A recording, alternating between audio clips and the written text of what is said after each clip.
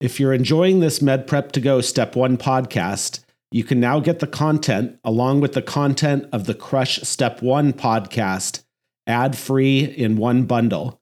Just go to medprep2go.com and find our new subscription podcast called Med Prep to Go Step 1 Bundle.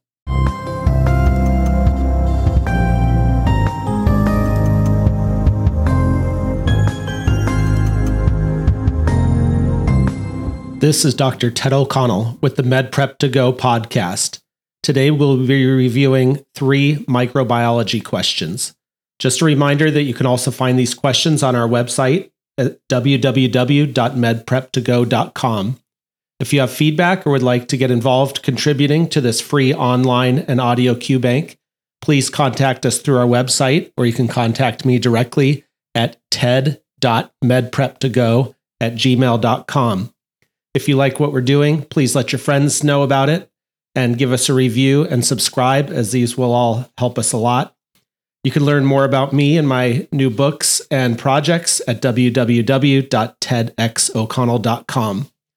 All right, let's get started with the first question. A 5-year-old girl is brought to the emergency department by her parents because she has had 2 episodes of bloody diarrhea over the past 3 days and developed the inability to move her lower extremities 2 hours ago. Her parents state that they recently came back from a camping trip. Shortly after coming back from this trip, the patient started having trouble moving her feet, and then the symptoms progressed. Past medical history is unremarkable. The parents also report that they each had a few days of mild joint pain after the camping trip, but these symptoms have resolved. Physical examination reveals absent patellar reflexes bilaterally and 2+ brachioradialis reflexes bilaterally. Consumption of which of the following foods is the most likely cause of this patient's symptoms? A. Fried rice. B. Mayonnaise. C. Raw shellfish. D. Undercooked beef. Or E. Undercooked chicken. The correct answer is E. Undercooked chicken. This patient's progressive ascending paralysis, which is evidenced by her absent lower extremity reflexes compared to her upper extremity reflexes, point to Guillain-Barré syndrome. These signs and symptoms, along with multiple episodes of bloody diarrhea, is most likely caused by Campylobacter jejuni, which is associated with ingestion of undercooked poultry. Other risk factors for Campylobacter infection include contact with infected animals, such as dogs and cats. While Campylobacter often presents as bloody diarrhea in young children, it tends to present as a reactive arthritis-like syndrome in adults. Answer choice A, fried rice, is incorrect. Ingestion of fried rice is associated with Bacillus cereus infection, which presents as an acute gastroenteritis-like illness characterized by nausea and vomiting. Answer choice B, mayonnaise, is incorrect. Ingestion of mayonnaise is associated with Staphylococcus aureus infection, which can cause a fast onset of gastroenteritis, presenting as vomiting and diarrhea, within hours due to the presence of preformed toxin. Answer choice C, raw shellfish, is incorrect. Ingestion of raw shellfish is associated with Vibrio cholera and Vibrio parahemolyticus infection, both of which can cause voluminous, watery diarrhea. Answer choice D, undercooked beef, is incorrect. Ingestion of undercooked beef is associated with enterohemorrhagic E. coli infection, or EHEC, most commonly the O157H7 serotype. EHEC can cause bloody diarrhea. However, EHEC also produces Shiga-like toxin, which can cause hemolytic uremic syndrome, especially in young children, which is characterized by the triad of thrombocytopenia, anemia, and acute kidney injury. The key learning point for this question is that Campylobacter infection in children can be caused by ingestion of undercooked poultry and can manifest as a progressive ascending paralysis, Guillain-Barré syndrome, bloody diarrhea, and reactive arthritis. Question 2.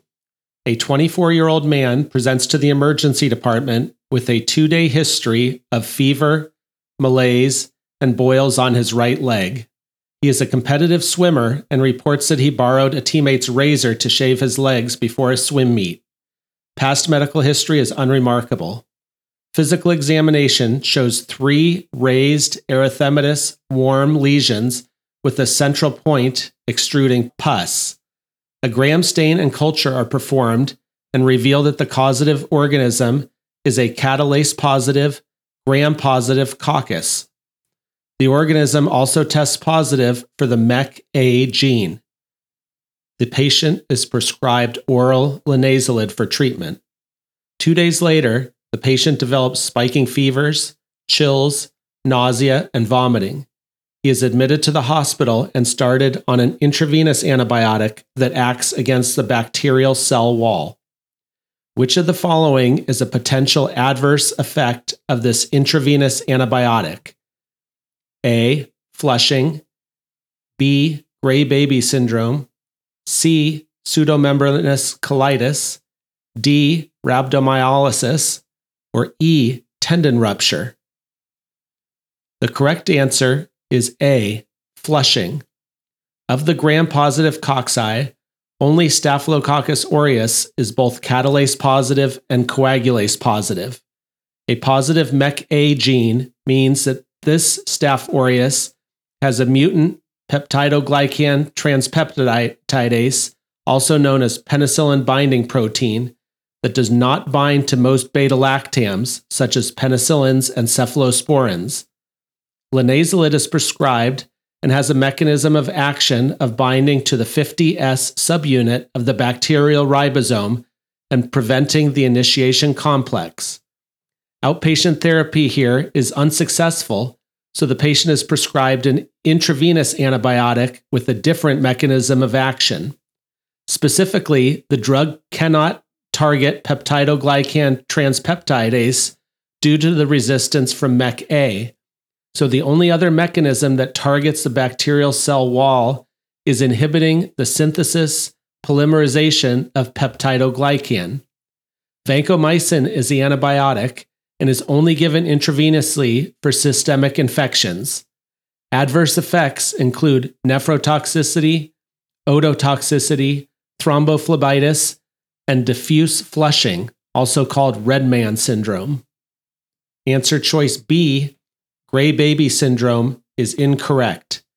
Gray baby syndrome is a major complication of chloramphenicol when given to premature babies. Chloramphenicol functions at the 50S subunit of bacterial ribosomes. Answer choice C, pseudomembranous colitis, is incorrect. Pseudomembranous colitis is a possible adverse effect of clindamycin, which works at the 50S subunit of the bacterial ribosome. Answer choice D, rhabdomyolysis, is incorrect. Rhabdomyolysis is a risk with daptomycin, especially when the patients are on statin medication. Daptomycin would be an effective treatment for MRSA skin infections, but it works by disrupting cell membranes by creating transmembrane potassium channels. Answer choice E, tendon rupture, is incorrect. Tendon rupture is a major complication of fluoroquinolones, which inhibit prokaryotic topoisomerase II, also known as DNA gyrase. The key learning point for this question is that vancomycin targets the bacterial cell wall by inhibiting the synthesis polymerization of peptidoglycan. Adverse effects of vancomycin include nephrotoxicity, ototoxicity, thrombophlebitis, and diffuse flushing. Question 3. An 18-year-old college student presents to her family physician with a non-productive cough and low-grade fever for the past 3 weeks. She reports that several people in her dormitory have been coughing as well. She is previously healthy and does not have any significant past medical history. She has not taken anything for the cough. On physical examination, the patient's temperature is 99.5 degrees Fahrenheit or 37.5 degrees centigrade, and auscultation of the lungs reveals no crackles, rhonchi, or wheezing. COVID testing is negative. A chest X-ray demonstrates interstitial pulmonary infiltrates more severe than the patient's presentation suggests. Which of the following is the most likely causative organism in this patient's illness? A. Chlamydia pneumoniae. B. Legionella pneumophila. C. Mycobacterium tuberculosis. D. Mycoplasma pneumoniae. Or E. Streptococcus pneumoniae. The correct answer is D. Mycoplasma pneumoniae. Mycoplasma pneumoniae is the most common cause of interstitial or atypical pneumonia. Interstitial pneumonia often presents with a more indolent course, including chronic cough and low-grade fever. Typically, chest X-ray reveals findings worse than expected based on clinical findings. Mycoplasma pneumoniae often breaks out in environments where people live in close quarters, such as college dormitories, military barracks, or prisons.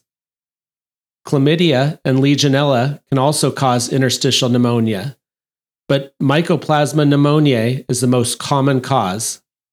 Streptococcus pneumoniae is the most common cause of community-acquired pneumonia, but usually produces lobar pneumonia, not interstitial pneumonia. Mycobacterium tuberculosis should be suspected when there is persistent cough, lymphadenopathy, fevers, night sweats, or weight loss, and relevant risk factors such as potential tuberculosis exposure. The classic radiographic presentation of reactivation pulmonary tuberculosis is focal infiltration in the upper lobes with or without cavitation. The key learning point of this question is that Mycoplasma pneumoniae is the most common cause of interstitial or atypical pneumonia. Interstitial or atypical pneumonia often presents with a more indolent course, including chronic cough and low-grade fever. Typically, chest X-ray reveals findings worse than expected based on clinical findings. All right, that's it for this episode, but don't forget to check out our other episodes as well as additional questions available at www.medprep2go.com. Also, just a reminder to check out Crush Step 1, which is a source of information for these questions, as well as the Crush Step 1 podcast available wherever you get your podcasts.